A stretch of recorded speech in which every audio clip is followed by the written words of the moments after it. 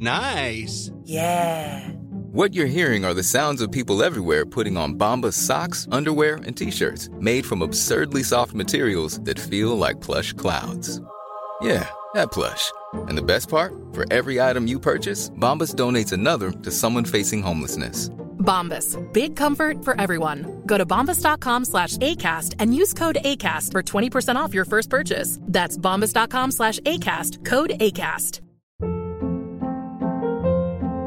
Hold up. What was that? Boring. No flavor. That was as bad as those leftovers you ate all week. Keke Palmer here, and it's time to say hello to something fresh and guilt-free. Hello Fresh. Jazz up dinner with pecan-crusted chicken or garlic butter shrimp scampi. Now that's music to my mouth. Hello Fresh. Let's get this dinner party started. Discover all the delicious possibilities at hellofresh.com.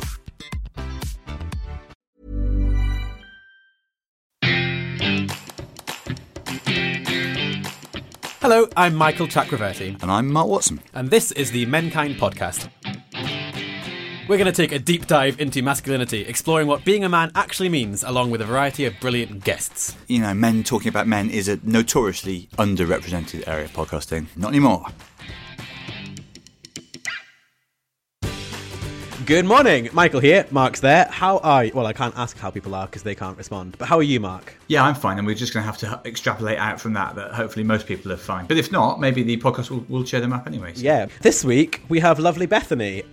We sometimes ask guests about their sort of surroundings and things, and Bethany has observed lockdown more stringently than I think anyone we've met. Really? On this podcast. She's scarcely, well, she'll tell you yourself, but you've hardly been out of the house, have you? As of tomorrow night, it'll be 50 weeks since I last left the house. Yeah. I've had to leave the house on 4 occasions. In the entire pandemic? Yeah, I've had to go to the pharmacy on 1 occasion. I went to the shop at the top of my road at 6 o'clock in the morning on Christmas Eve thinking that no one would be in there, and it was full. Wrong. Maniacs all over the place. Yeah, and in the middle of the first lockdown again, I had to go to the dentist because I'd got a little bit too excited with some waffles that I'd made and bit down on a fork. And I reckon I could have recited all of those because I follow Bethany on Twitter, and so rare is it that she says, I have to leave the house now, that it's a real event for her followers. I'm just like, bloody hell, I hope she's all right. Yeah. Bethany is our first woman voice on the podcast, which is very exciting. We laughed a lot during this one, didn't we? We had a good chat with Bethany Black and a very wide-ranging chat. Yeah, lots of laughs, lots of perhaps the broadest range of intellectual ground we've ever had actually covered, because Bethany knows about a hell of a lot of stuff. Yeah, she's interested in a lot of stuff as well. So really great podcast. I hope you enjoy it. So this week we have the wonderful Bethany Black on our screen here, although Mark and I are actually in the same room, which is a lovely change of event. Michael and I sit next to each other, and although safely apart, and as he says, we're looking at, well, Bethany Black. Looking at Bethany Black. Hello, Bethany Black. Hello. Could you tell us who you are? Oh, God, now that's a philosophical... Yeah. On a philosophical level, that's... We do know, by the way, we don't just randomly appoint people. Yes. It's not jury duty, the podcast. Just sent out a Zoom link onto Twitter and just said, who wants to come? Yeah. I'm a ghost made of meat. That's it. But actually, I would say that who you are is maybe a more complex question for you than for some of the guests we've had, because, well, we'll hear why. In terms of what I do for a living, I'm a comedian and writer and actor, and now, which always makes me feel like such an arsehole, a Twitch streamer. Actually, I learned what Twitch was earlier. Mark said something about Bethany and twitching earlier, and I was like, I don't think I need to know what. Yeah, I referred to your Twitch, and like most of us before the pandemic, he assumed it was some sort of physical tick that I was talking about, but no. But you're... Could you, for the uninitiated, could you say what a Twitch is? Or not a Twitch, the Twitch? Yes, Twitch, yeah. It's a website. It was, until about a year ago, a way for teenage boys to go and show other teenage boys how good they were at games like Call of Duty. Right. And over the last year, it sort of blossomed into this fantastic multimedia... it's almost like television that you can talk to or radio that you can see. What do you stream on Twitch, Bethany? I do a daily show where I just chat to people in my chat box for an hour or so, and then I play video games. Yeah, I've got some fun ones that I've been playing. And people seem to quite like watching me play Animal Crossing. Oh, I stopped with it. I think my animal might be dead by now. I lost interest. Oh, mate, you can't neglect your animals. I mean, I haven't even played Animal Crossing, but I know the first rule is you don't let them die. Yeah, well, that's it. I went back after I'd not played it for like 2 months, and everyone on my island had been worried about me and told me that, and that was just too much stress and anxiety for me to cope with. So we've covered what you do professionally. Yeah. But then the who you are is a multifaceted question, I think, if we look at your history. Do you want to try and bring people up to date with that? Yeah, I'm gay, I'm trans, I'm autistic, I have ADHD, I have complex post-traumatic stress disorder, I have agoraphobia. We've only got an hour. It's Are you annoying, isn't it? vegetarian? Vegetarian, I vegan? am. I'm a vegetarian. There we are. I was vegan for a long time. I'm a recovering drug addict and recovering alcoholic. So there we go. So let's crack on, shall Quite we? a lot to unpack. Which one would you like to start? No, I'm kidding. The question that we ask all of our guests is about their first brushes with masculinity and when you kind of realise that masculinity as a concept existed out there in the world. Can you remember a time? Yeah. I can remember sort of recognising it and going, that's not how I feel. As in something that was an opposition to who I was. Yeah. Because I was only must have only been about 4 or 5 when I kind of realised I was trans. So that wasn't like, oh, this is masculinity, that's not me. That was an episode of The Love Boat where it turned out that one of Gopher's old college friends was trans. And suddenly in my head went, oh, that makes sense. Yes. So that's who I am. So you were given a label by that which you just hadn't had access to before? Yeah, on an intellectual level, I must have recognised what masculinity was before that, but hadn't really gone and put it into it. And so then, once I kind of knew that and knew that that wasn't where I sort of fitted, me and masculinity took a break. Yeah. We separated. So you lived from then a very long time before... Yeah, between that conscious uncoupling and moving forward. And making it official. Yeah, well, you need to have a trial separation. And you need to make sure that you know what you're doing, You felt this kind of opposition to masculinity. What does that look like? What did masculinity look like that you felt that you didn't identify with or whatever? It just wasn't me. It wasn't me. Or any of the things that were kind of expected of it. Yeah, that's the question I was asking, I suppose. There were certain things that I was into that would be traditionally considered to be male pastimes. Comic books, for example. Very into video games growing up, very into wrestling and certain things like that, which, sorry, my cats have suddenly decided, having never really Bethany's coming cat into is a character in this episode. What's the cat's name? Well, this is a different cat that's just come in. Like, I've had 2 so far. There's been Spruce, who's come in. She's very tiny, and her brother Albert has just walked through. We just need this data for the credits, you see, and for the promotional materials. Who has just pushed open the door that I've been deliberately keeping closed, walked in, had a look around and gone, no, there's nothing for me. That's what cats do, isn't it? Oh, they're nosy, all right. They're no respecters of boundaries, cats. Yeah. One thing, this might be slightly, I suppose this is potentially ignorant question as a sort of cis white male, but Go on. we've had quite a few guests that...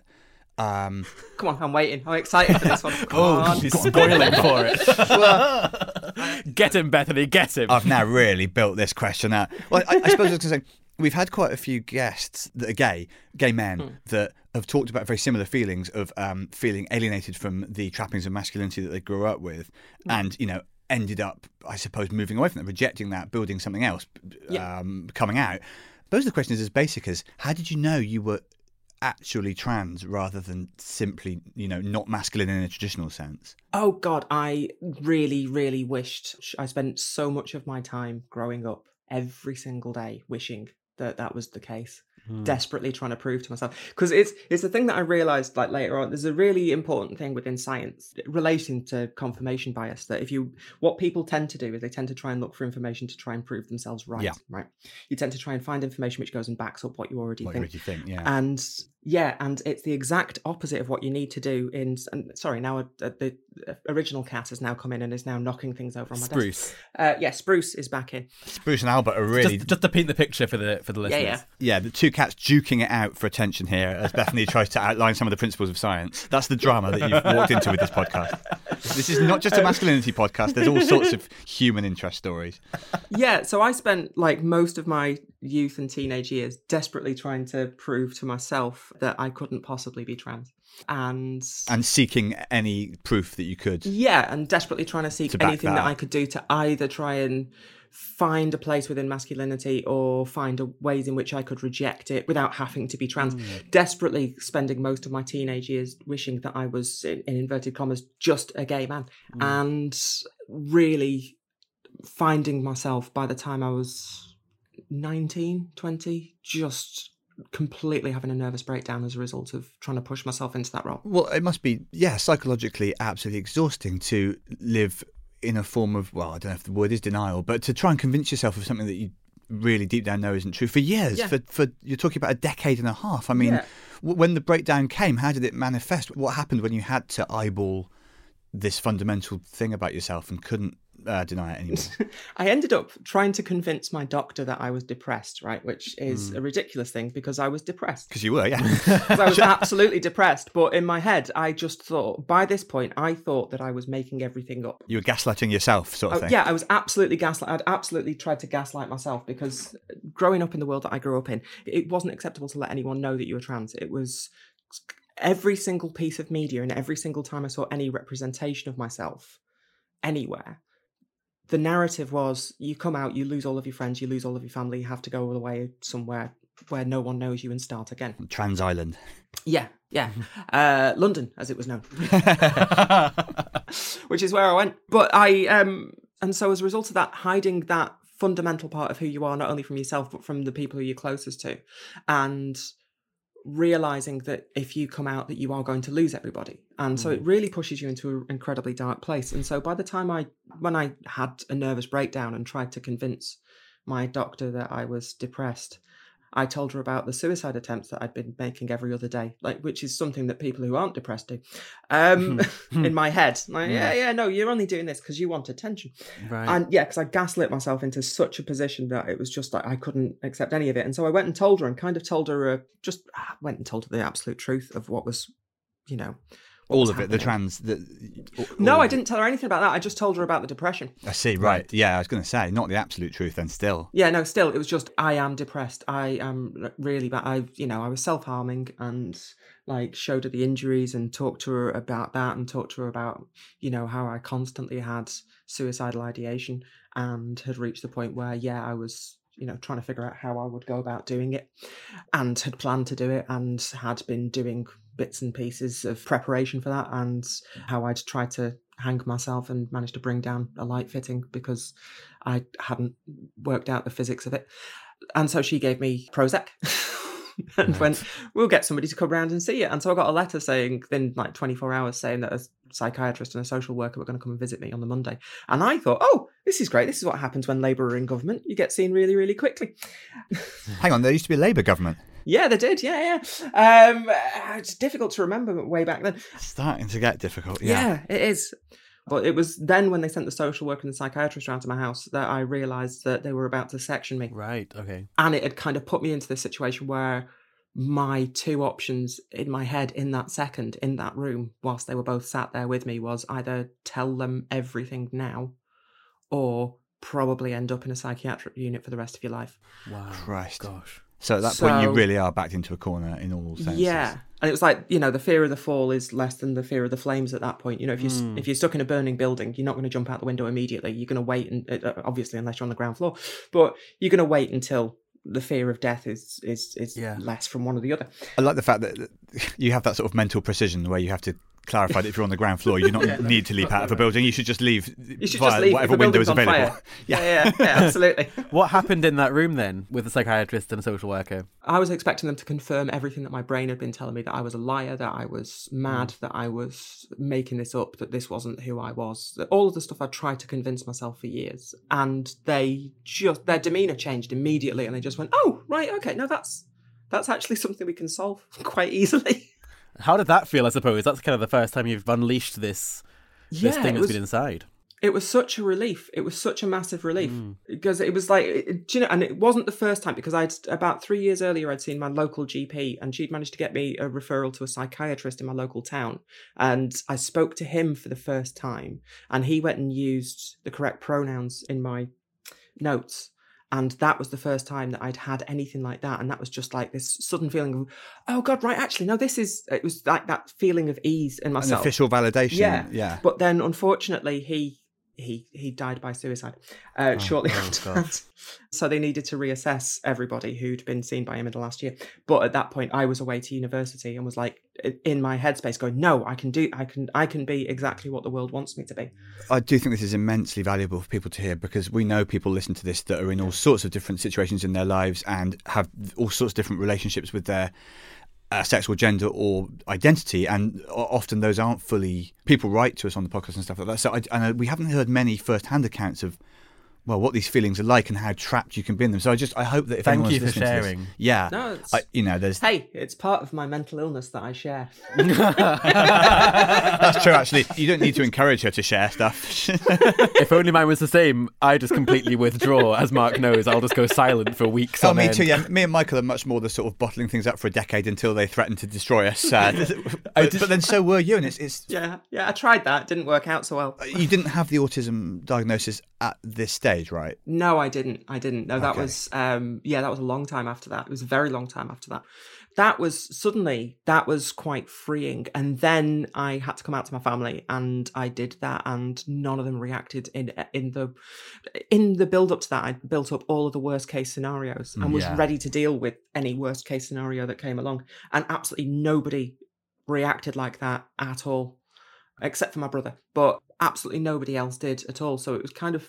Which again is probably a great thing for people to hear. I have read a brilliant conversation that you had with your mother about transitioning. Would you mind sharing? Just because I think it's absolutely iconic. Well, yeah, because the whole story of this, because there's a bit more to this, but I'd panicked beforehand. My parents had gone away on holiday when I just started to go to the gender identity clinic in Charing Cross, and I was living back with my parents at the time. And they came back, and I'd planned to tell them, and I was ready to disappear if everything went wrong. And then they were jet lagged from their holiday. So it ended up that evening when I was chatting to my mum, just about general stuff. And she'd noticed that I'd painted my nails, and she was like, "Oh, you're so funny." And I was like, "Oh, right. Okay, here's an in." Yeah, that's a clear in there. Come on. Yeah, there is a clear in. I can come out on this one, right? And told her that, what was going on. Told her I was trans, told her the reason that I'd been away that week while she was away on holiday was that I'd been to this gender identity clinic, and that it's who I am, and I couldn't hide that, and that's who I was. That was who I am. And I sat, and I waited, and I sat, and I waited. It felt like it must have been an hour, but then my mum just suddenly, from being deep in conversation, just went, "But we've just had a conservatory built." And whatever your expectation is, that is not it. That is the outsider. That is a classic parent. They're never more than 3 steps away from worrying about the ramifications for the conservatory. Yeah, well, that was it. And when I spoke to her about it, because my mum, and I have to clear this up, because when I spoke about this, my mum read it and she went, "You make me sound so stupid." She said, "The reason why I said that was because I didn't know how your dad was going to react. And I didn't know if your dad was going to reject you. And even though my parents had spent never more than 2 nights apart in the 60 years that they've been together now, she was thinking, we may have to move, we may have to go somewhere else. The only thing I know about trans people is the things that I've seen in the news and in the media. And if we are going to have to move, I kind of wish we hadn't spent all of that money on the conservatory." I find that a beautifully bittersweet story, because it's really funny, but it's also, "We've just had a conservatory built" is the most mum sentence I think you could possibly imagine. But at the same time, there's the very idea that you might have to almost start your life again as a result, or that it was in her head that the ramifications could be that huge. But also, I suppose, in that sentence is also the understanding that if that's what it takes, that she would have done that. And I think that's a lovely sort of sentiment that's buried within the the comedy of it, I suppose. Yeah, and again, it might be useful for people listening who have to confront telling someone in their life something that it may well be that the worst case scenarios you've got in your head are less, it is all about the conservatory in the end. Well, yeah, the thing that I've learned through, specifically through recovery through drug and alcohol, is it's something that my AA sponsor said to me, which has stuck with me ever since then, which is the only people we ever shock with what's inside our heads are ourselves. That's great. I like that. Because it absolutely is. When you tell somebody else these thoughts that you're having, they either go, "Oh yeah, me too," or they go, "That sounds awful. How can I help?" It's very rarely, "What are you talking about? You are so wrong, Annie." The only people we shock with what's inside our heads is ourselves. I'm going to make that. I'm having that as a note on my phone. I think put it on a mug. That's really good. I think that's beyond mug level. I think I might get that on something larger. But it's true, isn't it? And it Yeah. comes back to something we've talked about before. People are always thinking about you less than you think as well. They are less bothered by you than I you think imagine. we've talked about it a lot in terms of thinking about there's clearly a systemic problem in men being able to express themselves and talking about their mental health and things like that. It's fascinating to me that there's so many conversations out there, like we're having even now, about how the importance of talking about your mental health and being open about your feelings, things like that. Yet that this problem is still so deeply ingrained. It's not really a question, I suppose. It's more just a musing of like, how and why is that still the case when it's being proven time and time again for so many different people? I think it partly comes down to this idea that whenever you see, one of the things that I've learnt over the last 20 odd years since it was that I came out and transitioned is the way that society, like one of the things that was really immediately apparent when I came out was this sudden loss of privilege. That suddenly the second I was read as female, people were less likely to believe that what I was saying was a joke. They were less likely to believe that I knew what I was talking about. Nah, I reckon you're making this up. Very good, Mark. Just my little joke. And the other side of that is that suddenly I could do the exact same things that I was doing before and that would garner absolutely no criticism whatsoever, and suddenly I was being emotional. And I think partly it comes down to this horrific idea that, women are so emotional from people who are emotional, because everyone's emotional.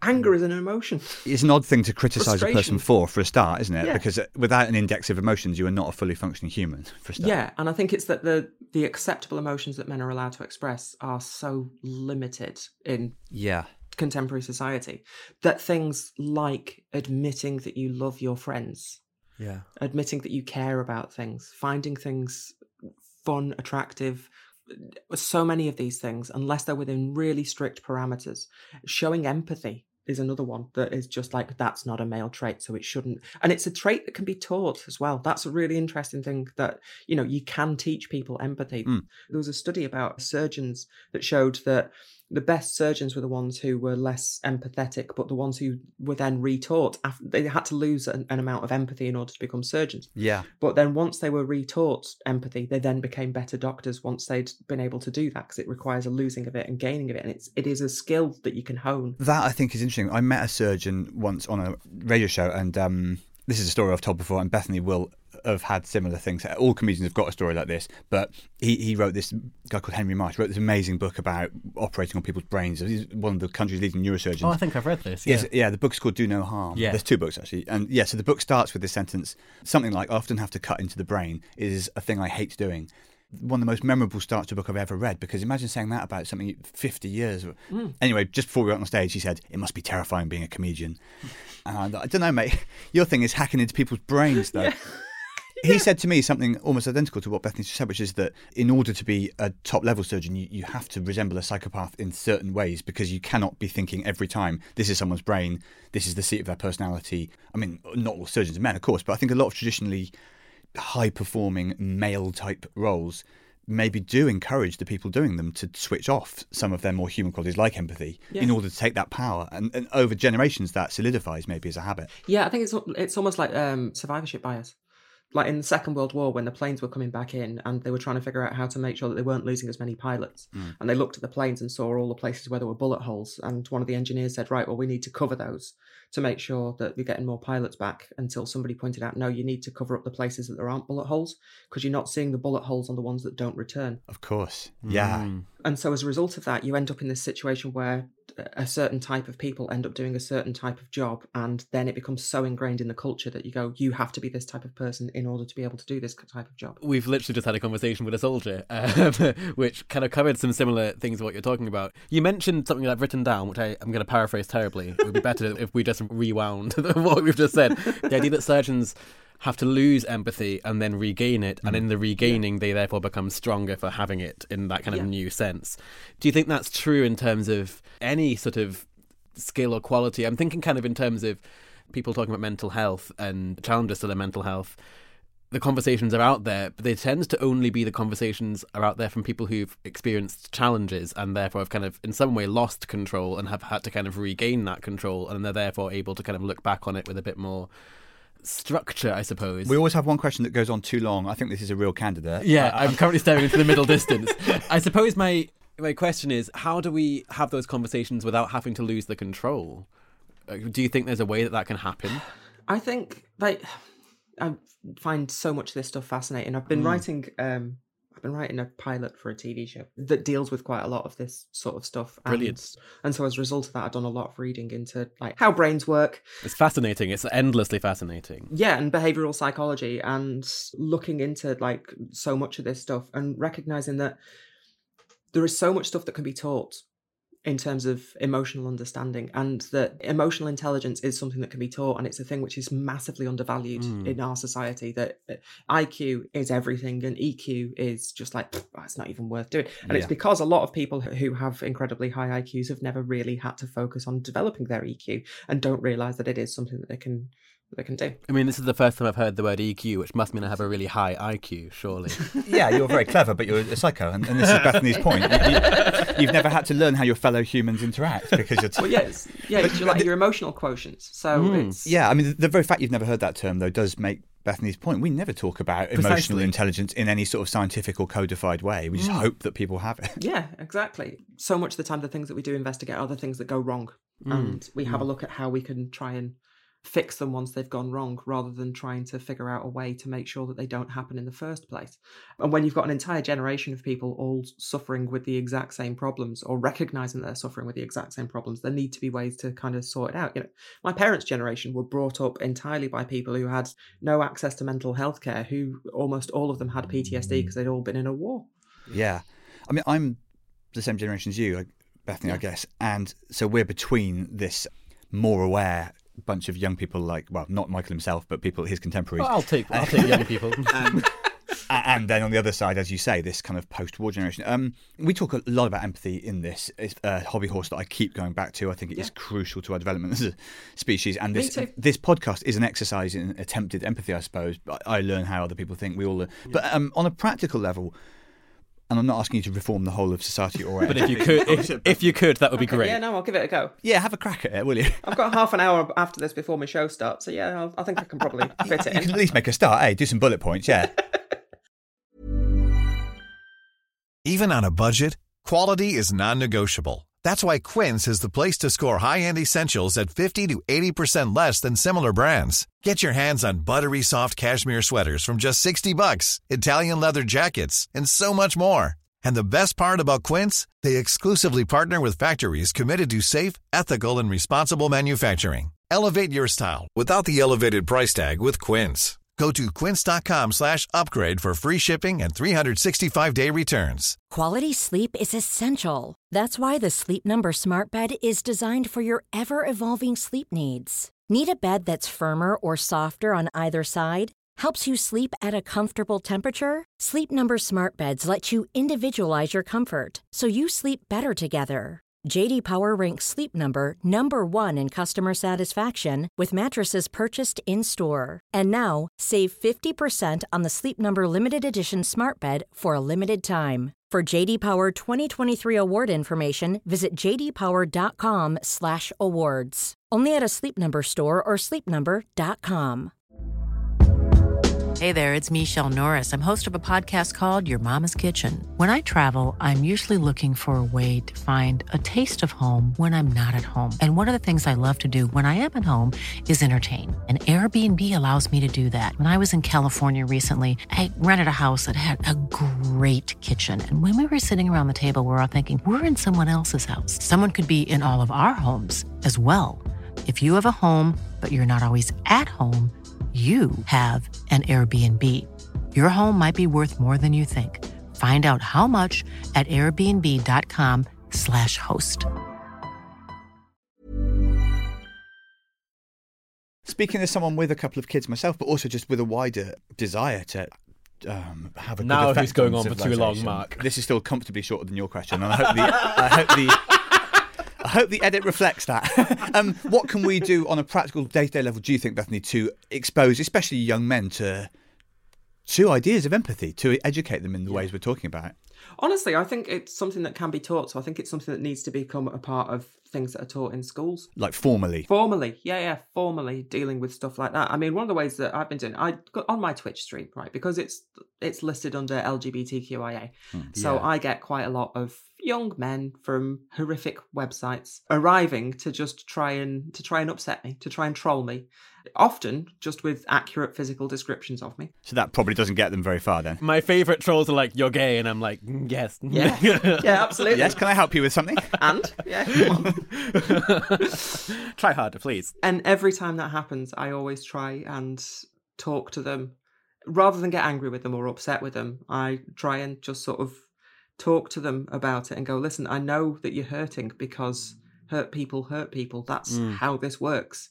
I know that you're doing this because you think it'll be fun, because I was you. When I was in so much emotional and psychological pain, the thing that I did was to lash out and try and make other people feel shitty.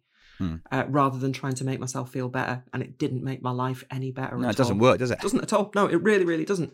And so I always try and like put it through that lens of just whenever I encounter people who are like that, I just go, okay, what is it? What is the issue that's going on? Has anyone kind of responded in a productive way to that kind of line of talk? Yeah, like they do quite a lot. Yeah, quite often people will respond in a productive way. That is good to hear. That's really wonderful, yeah. Because once they've shouted themselves out, there's nothing more to say. They have nothing left to do, and so they just end up going, oh, right, yeah, okay. Yeah.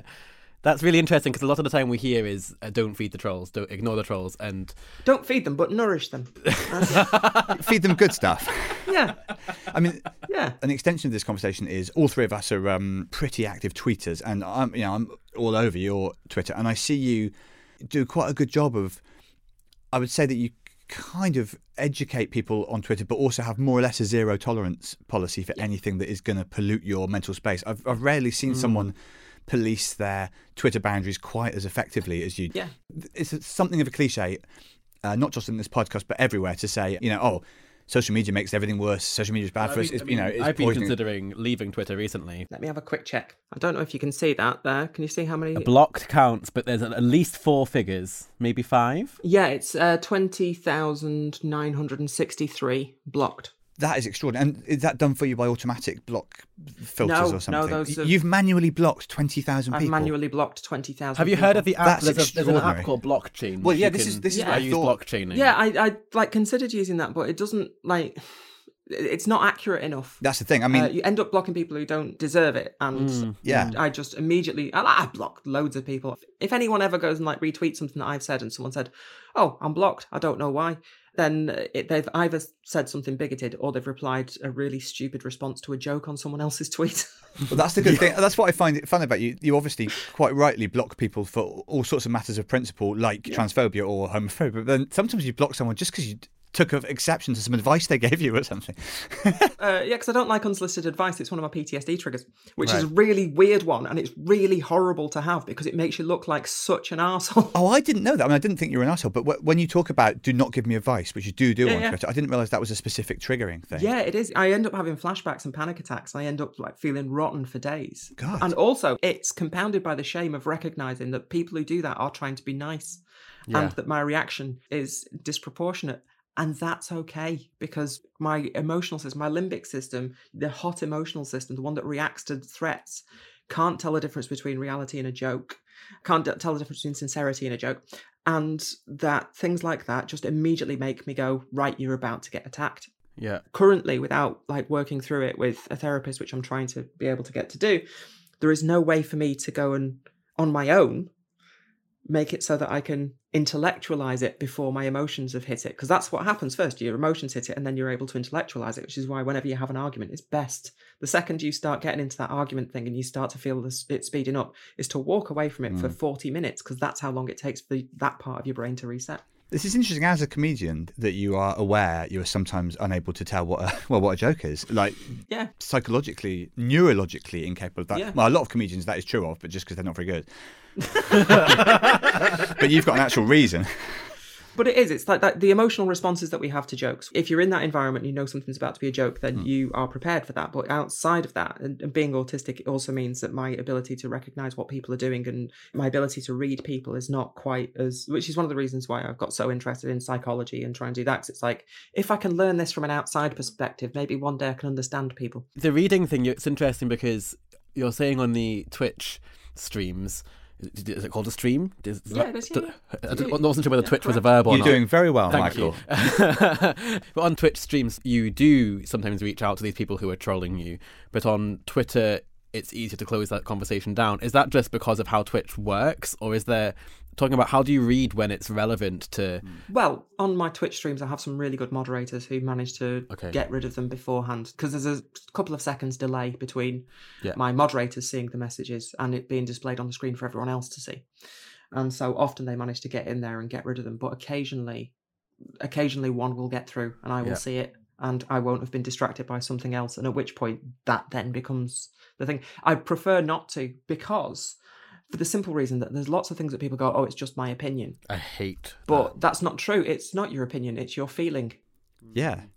And also, something being your opinion doesn't make it valid. People have shit opinions all the time. Yeah. One of my main things about opinions, thinking specifically at the moment, I'm quite frustrated at the time of recording about lots of trolling about Drag Race, and people just keep saying, oh, this person's untalented, it's just my opinion.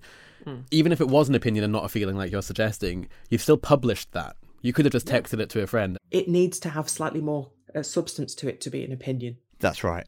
It's that thing, if you need to be able to go, well, I can argue it because of this, this, this, and this. And if somebody goes, well, and they go, well, it's just my opinion. What you're doing is you're going, I'm dismissing your evidence and going, well, this is just what I think. Well, no, you're wrong. And we don't need to re-argue certain things. That's one of the reasons why I block so many people. Right. Because all they ever want to do is they want to rehash old arguments that I've had 1,000 times before. Yeah, you've essentially met those people hundreds of times before. Yeah. You already know what they're going to say. And a lot of the time they're just looking for a reaction. They're going, I'm going to say this so that you will react to this and you'll react badly so that I can then screen cap it and then go, see, this person confirms all of my biases.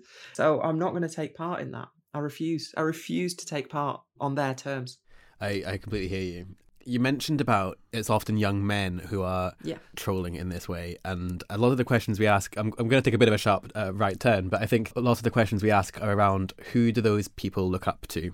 Because I think you mentioned it earlier, a lot of... I'm doing that whole thing where I ask a really long, bad question. No, I think it's because you're trying to segue into a slightly different part of the conversation. I think you're within your rights here. Okay, I don't mind this segue. It might be... it's a bit of a wander, but you are getting there. You mentioned way back at the beginning about how when you watched Love Boat and there was this it kind of gave you an option. And I think lots of young people do that. I think lots of young people look at TV or media or the world around them and kind of go, oh, that's a good thing for me to look at.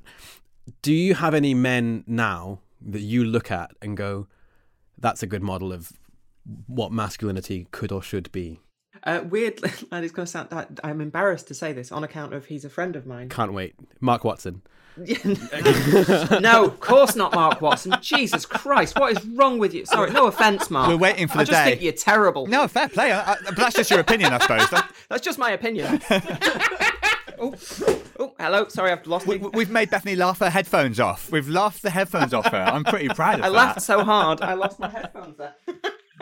There we go. I'm back. Bethany's about to basically crawl up the arse of one of her friends. That isn't me. Yeah, I feel so bad about it. Do you know? And it's that thing of I shouldn't do because I'm getting really good at being able to tell my friends how I feel about them. Brilliant. But John Robertson, the comedian, the Australian comedian who also does a Twitch stream, is absolutely someone who I think is a fantastic example of masculinity and someone who I think is wonderful on Twitch and on all of the platforms that I see him doing.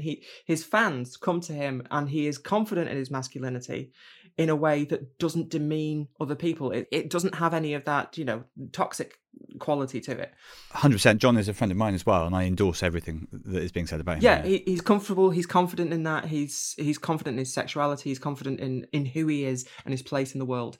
And I think he's a fantastic role model to a lot of people because he's accepting and welcoming, whilst at the same time being who he is. Michael won't probably be that familiar with him, but John is, he's Australian. He appears to be, he doesn't exactly appear alpha or macho, but he has certain apparent qualities of the traditional man. Yeah. But at the same time, he's very fluid in the way he thinks and experiences that. He's also a gamer, so he's got an interesting relationship with identity and stuff like that. I can relate to the feeling, though, of having somebody who's so comfortable and flexible in their thinking. I mean, I've been out for maybe going on 8 years now, but I still get a thrill if a straight person just mentions the word boyfriend. And that sounds strange, but it kind of opens them to you and it makes you feel a bit more safe, I suppose, in a way. One thing that I think you've got in common with John, Bethany, and I'm not like this, I'm sad to say, because John has also had quite a complex past and journey to get to where he is now. Maybe we'll get him on. He'd be a great guest, actually. It's all about losing and gaining again, isn't it? You lose something and you gain something. I mean, we shouldn't use the podcast just for people to nominate other people for the podcast, or it'll disappear up his own arse quite quickly, but John would be good. But yeah, you've already talked, or briefly touched on, stuff like AA, and now you're wanting to work through your stuff now with a therapist and all this, and you seem to be extremely good. And I'd say, John, also, you're two people who are very analytical about the way your own brains work and unafraid to delve into that stuff. But a lot of men, and I include myself in this, unfortunately, are really resistant to stuff like therapy, to the processes of examining their own minds. What is that about, do you think? What is it, part of this same thing of what men should and shouldn't do, or is it more complex than that? I think it's fear of appearing weak. I think it's fear of change. I think that's a really key thing. I remember being in the depths of depression before I came out and being so worried about getting help. Because if I did, then that might change who I was. And if it changed who I was, I could just about cope with how awful my life was. And what if it didn't change my life for the better? And would I still be me? Yeah. Yeah. You'd rather cling on to something that's broken than risk unpicking it and it reforms in a shape that you don't recognise. I'd rather know who I was not knowing who I was than know who I was and know who I was. Do you know what I mean? It's Yeah. I mean, that's a really complicated way of putting it, but yeah. That was like rap or something. No, but it is. What's bizarre is it sounds very complicated, but Makes I think we total all sense, completely know exactly what you mean. In self-knowledge. Yeah, this comes back to this idea of self-gaslighting, which I'm delighted to have coined during this. But, Yeah, what if I don't like who I am if I find that out? What if I find myself and who I am is an arsehole?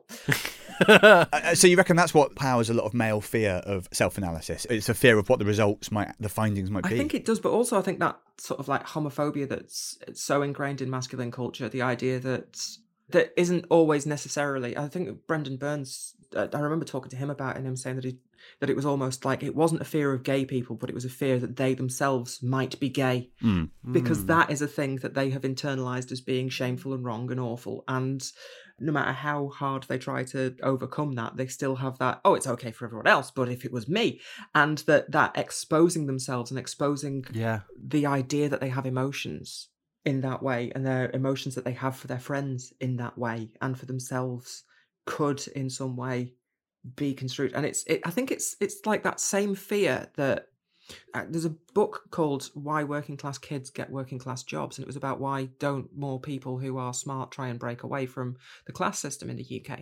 And it came down to the fact that if you're from a working class background where you're expected to go into a working class job and you're super smart and you have the opportunity to take it, the amount of risk that you have to take to go for it, because if you don't get it, then everyone in your life is going to think that you think you're better than them. Yeah, there's that fear of people going, not so smart after all. Yeah, so it's not just rejection of yourself, but it's the fear of losing your place within society, the fear of losing not only who you are, but losing where you are in society, and people thinking, oh, you think you're better than me.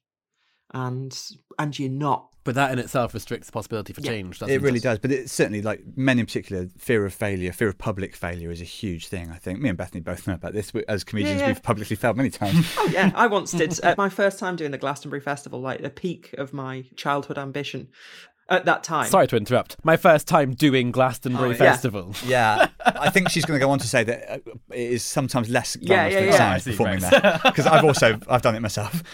I was originally booked to do the Saturday evening, and I would have been on at the same time that Jay-Z was on the main stage. And then I got a phone call saying Bill Bailey wanted to do some new material, so could they move me to the Friday morning? And I went, yeah, sure, all right then. It's good in some ways because you don't want to be up against Jay-Z. It doesn't feel like a level playing field. It doesn't really, unless I just went up and listed off my problems for the full 20 minutes. Yeah, actually, in some ways, comedians are quite similar to that, I suppose. Yeah, it's almost the same act, whichever stage you're watching. Exactly. So, but I went on the Friday morning and I did half an hour to complete silence. Like I had a tent of 1,000 people all watching me in complete silence. And as I walked off, the stage manager went, "Don't worry, you'll still get paid." You don't want to hear that. Funnily enough, I had almost the opposite problem at my first time doing Glastonbury. You were just so popular. Is that the issue? Yeah, the opposite problem. I was just so good. Coldplay left the main stage to come and watch me, and it was embarrassing. No, not really. Sorry, guys, we were going to play Yellow now, but we've heard there's a comedian tearing it up across the field. My Glastonbury memories it was a similar thing, but the opposite problem in that I was put on about 2 a.m. rather than 10 a.m, but also it was the cabaret tent, not comedy. Yeah. I've done them both in my time, but this was cabaret, and the people went on before me. It was a Canadian double act, and as far as I could make out, they just sort of, their act was just like hurting themselves, like putting safety pins into themselves or like stapling bits of them. Very, very Clapham. Yeah. It was, so the audience were just like screaming as these people inflicted more and more pain on each other. And then it was a case of, and now Mark Watson. And I thought, And you inflicted a different type of pain upon them. I don't normally follow people whose act is wounds, really, but we'll see what happens. But yeah, it's interesting, like, you know, people often say, oh, you're so brave being a comedian, like we've talked about before. And it only occurs to me now that, and I don't think I certainly, I don't have much courage at all, but I'm not afraid of public failure, I don't think. And maybe that is what they mean. They're not actually as scared of the act of getting up and saying stuff on stage. They are scared of doing something in front of 200 people who don't like it. That's why it's called a death, because it's like, I'm scared of dying. That's why I don't get up on stage and say things in front of people. Yeah, it is interesting. The fear of failure is what motivates people to not do it. For me, being on stage for 20 minutes is the easiest part of the entire evening. Same. Walking yeah. through the crowd afterwards to get to my car is the most difficult part of my day. And a lot of comedians would say that. You know, it's a cliche to say, oh, I'm only at home on stage. But there is some sort of fundamental truth. And perhaps that, and that's interesting in terms of masculinity, I think, as well, because a lot of men deep down think they should be the guy on stage. All of us have met many of these men. My mate says I'm funny, I should be a comedian, I'm really funny down the pub. Yeah. But the more people say that to you, the more intense your fear of failing to live up to that is, I think. Whereas people like me and Bethany and most comedians, to some extent, have conquered that masculine fear of failure. But like hecklers are mainly men, aren't they, that think they're being funny? Yeah, mostly the ones who think that they're being funny. Yeah, it is. Yeah, that try to invite themselves to be part of the show are generally male. Yeah, not always, but generally. Yeah. It's about taking control from the comedian that's on the stage in a way. It's heckling it. It is. And they don't realise. I talked about this quite a lot, and I talk about this when people try to troll me on Twitch. You're on stage, you're the one who's in control there, and they're never going to win, partly because like there's a point at which a group of people become an audience, and it's when you've got more than 30 people together in that tight space, they start to de-individuate and they start to become one organism, which is the reason why class sizes need to be below 30, otherwise they're unteachable. Once audiences are below 30, you can't really talk to them all in one go. They kind of split off into their separate little groups who are there. Oh, I've got teacher friends who'll be very pleased to have some actual scientific proof that their job is impossible. I'm going to equip them with that fact. And then once you get over 30 people, they start to de-individuate. And so as a result of that, once you've got a big audience there and you've got one person in that audience, everyone in that audience thinks that everyone else in that audience is experiencing the same thing that they are. And so they all react in the same way. And when one person doesn't like you, they can't understand why it is that they haven't de-individuated, and so they then go and shout at you, and they don't realise that the rest of the audience is about to turn on them because you're the one who's in control of the entire situation, and they're essentially someone who's stepping out. It's like I have the exact opposite experience when I'm on stage and somebody is being disruptive, and I look at them. As someone who's autistic, I can make eye contact with them in an audience, and it makes them have the exact same feeling that I would have if they tried to make eye contact with me outside of that situation. Being on stage is sort of like a reverse image of life for you. It's like the photographic negative. Yeah, it is. It's a group of people that aren't going to behave in a way that's unexpected. I know that if I say this in this order with this inflection, I will be able to cope with it. And anything that does happen is just going to be within the bounds of what I expect anyway. This principle of, as we sort of wrap it up, this well, gradually. We're never very good at it. Did you hear my tummy go at this time? I did, yeah. And so for humanitarian reasons, we need to end the conversation soon. I did, and I don't think I heard it through the headphones. That's the weird thing. No, you heard it from Greater Manchester, yeah. But this principle that everyone in the audience assumes that everyone else is reacting identically to them it brings us back to this empathy thing, basically, doesn't it? It sometimes feels to me like the world is like that. Everybody automatically assumes that everyone's reactions are or ought to be identical to theirs, and that's the root of our problem. Because they're not, and they shouldn't be. The bandwagon effect. Well, we've done a little bit of talking about how we get around this, how we mend people, but we have a specific way of asking a closing question, which Michael normally does, and I think Bethany will be suitable for the bear thing. I didn't use the Build-A-Bear analogy with Alistair Campbell, but I will use it with you.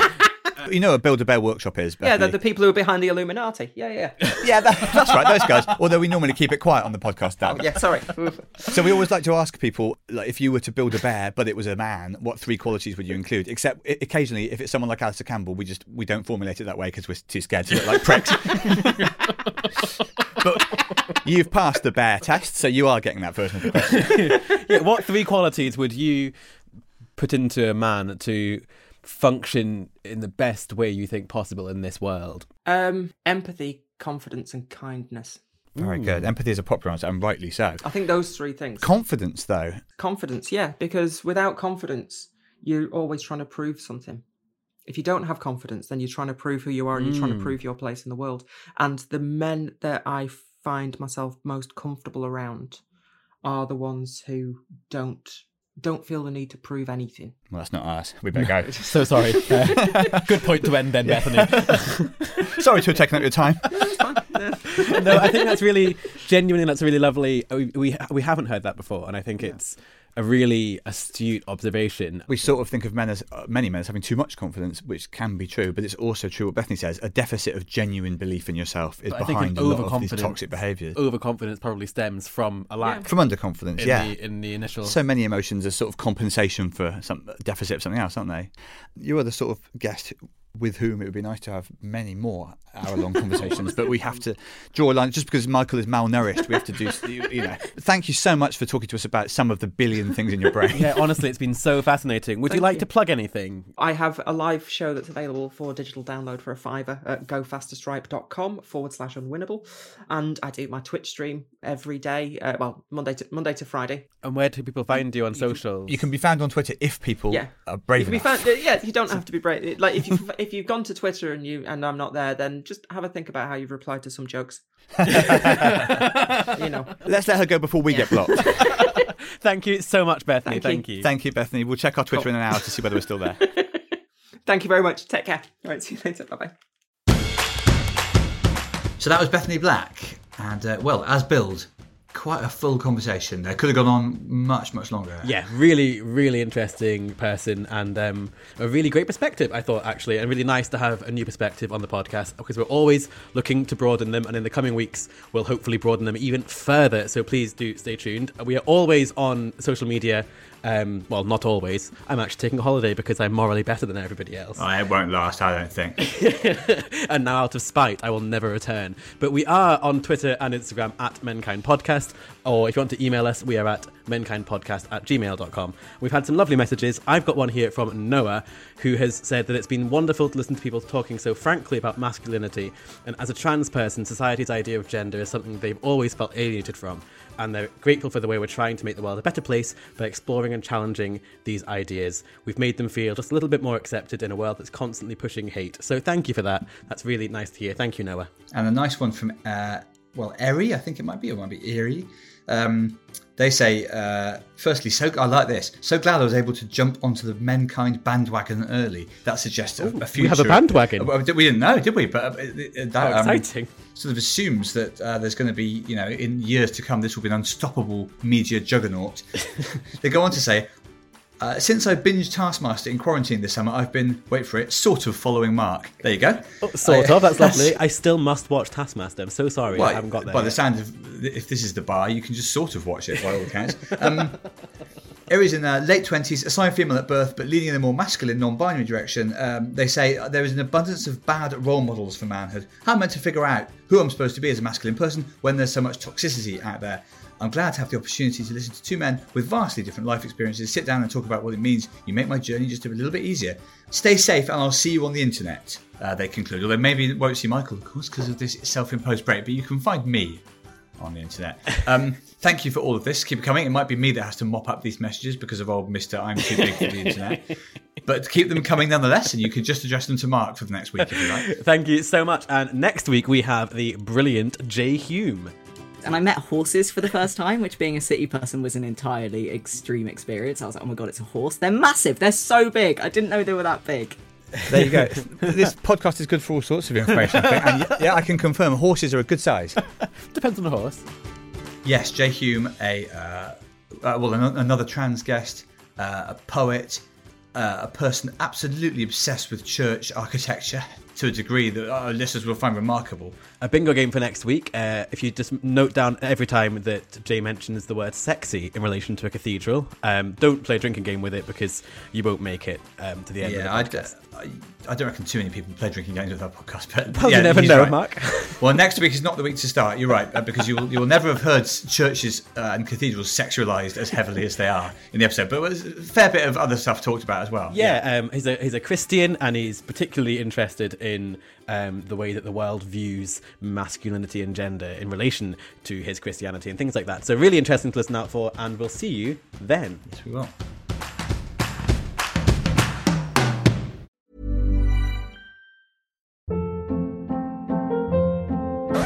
Hold up. What was that? Boring. No flavor. That was as bad as those leftovers you ate all week. Keke Palmer here, and it's time to say hello to something fresh and guilt-free. Hello Fresh. Jazz up dinner with pecan-crusted chicken or garlic butter shrimp scampi. Now that's music to my mouth. Hello Fresh. Let's get this dinner party started. Discover all the delicious possibilities at hellofresh.com.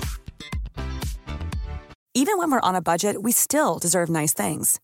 Quince is a place to scoop up stunning high-end goods for 50 to 80% less than similar brands. They have buttery soft cashmere sweaters starting at $50, luxurious Italian leather bags, and so much more.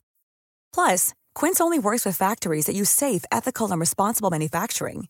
Get the high-end goods you'll love without the high price tag with Quince. Go to quince.com/style for free shipping and 365-day returns.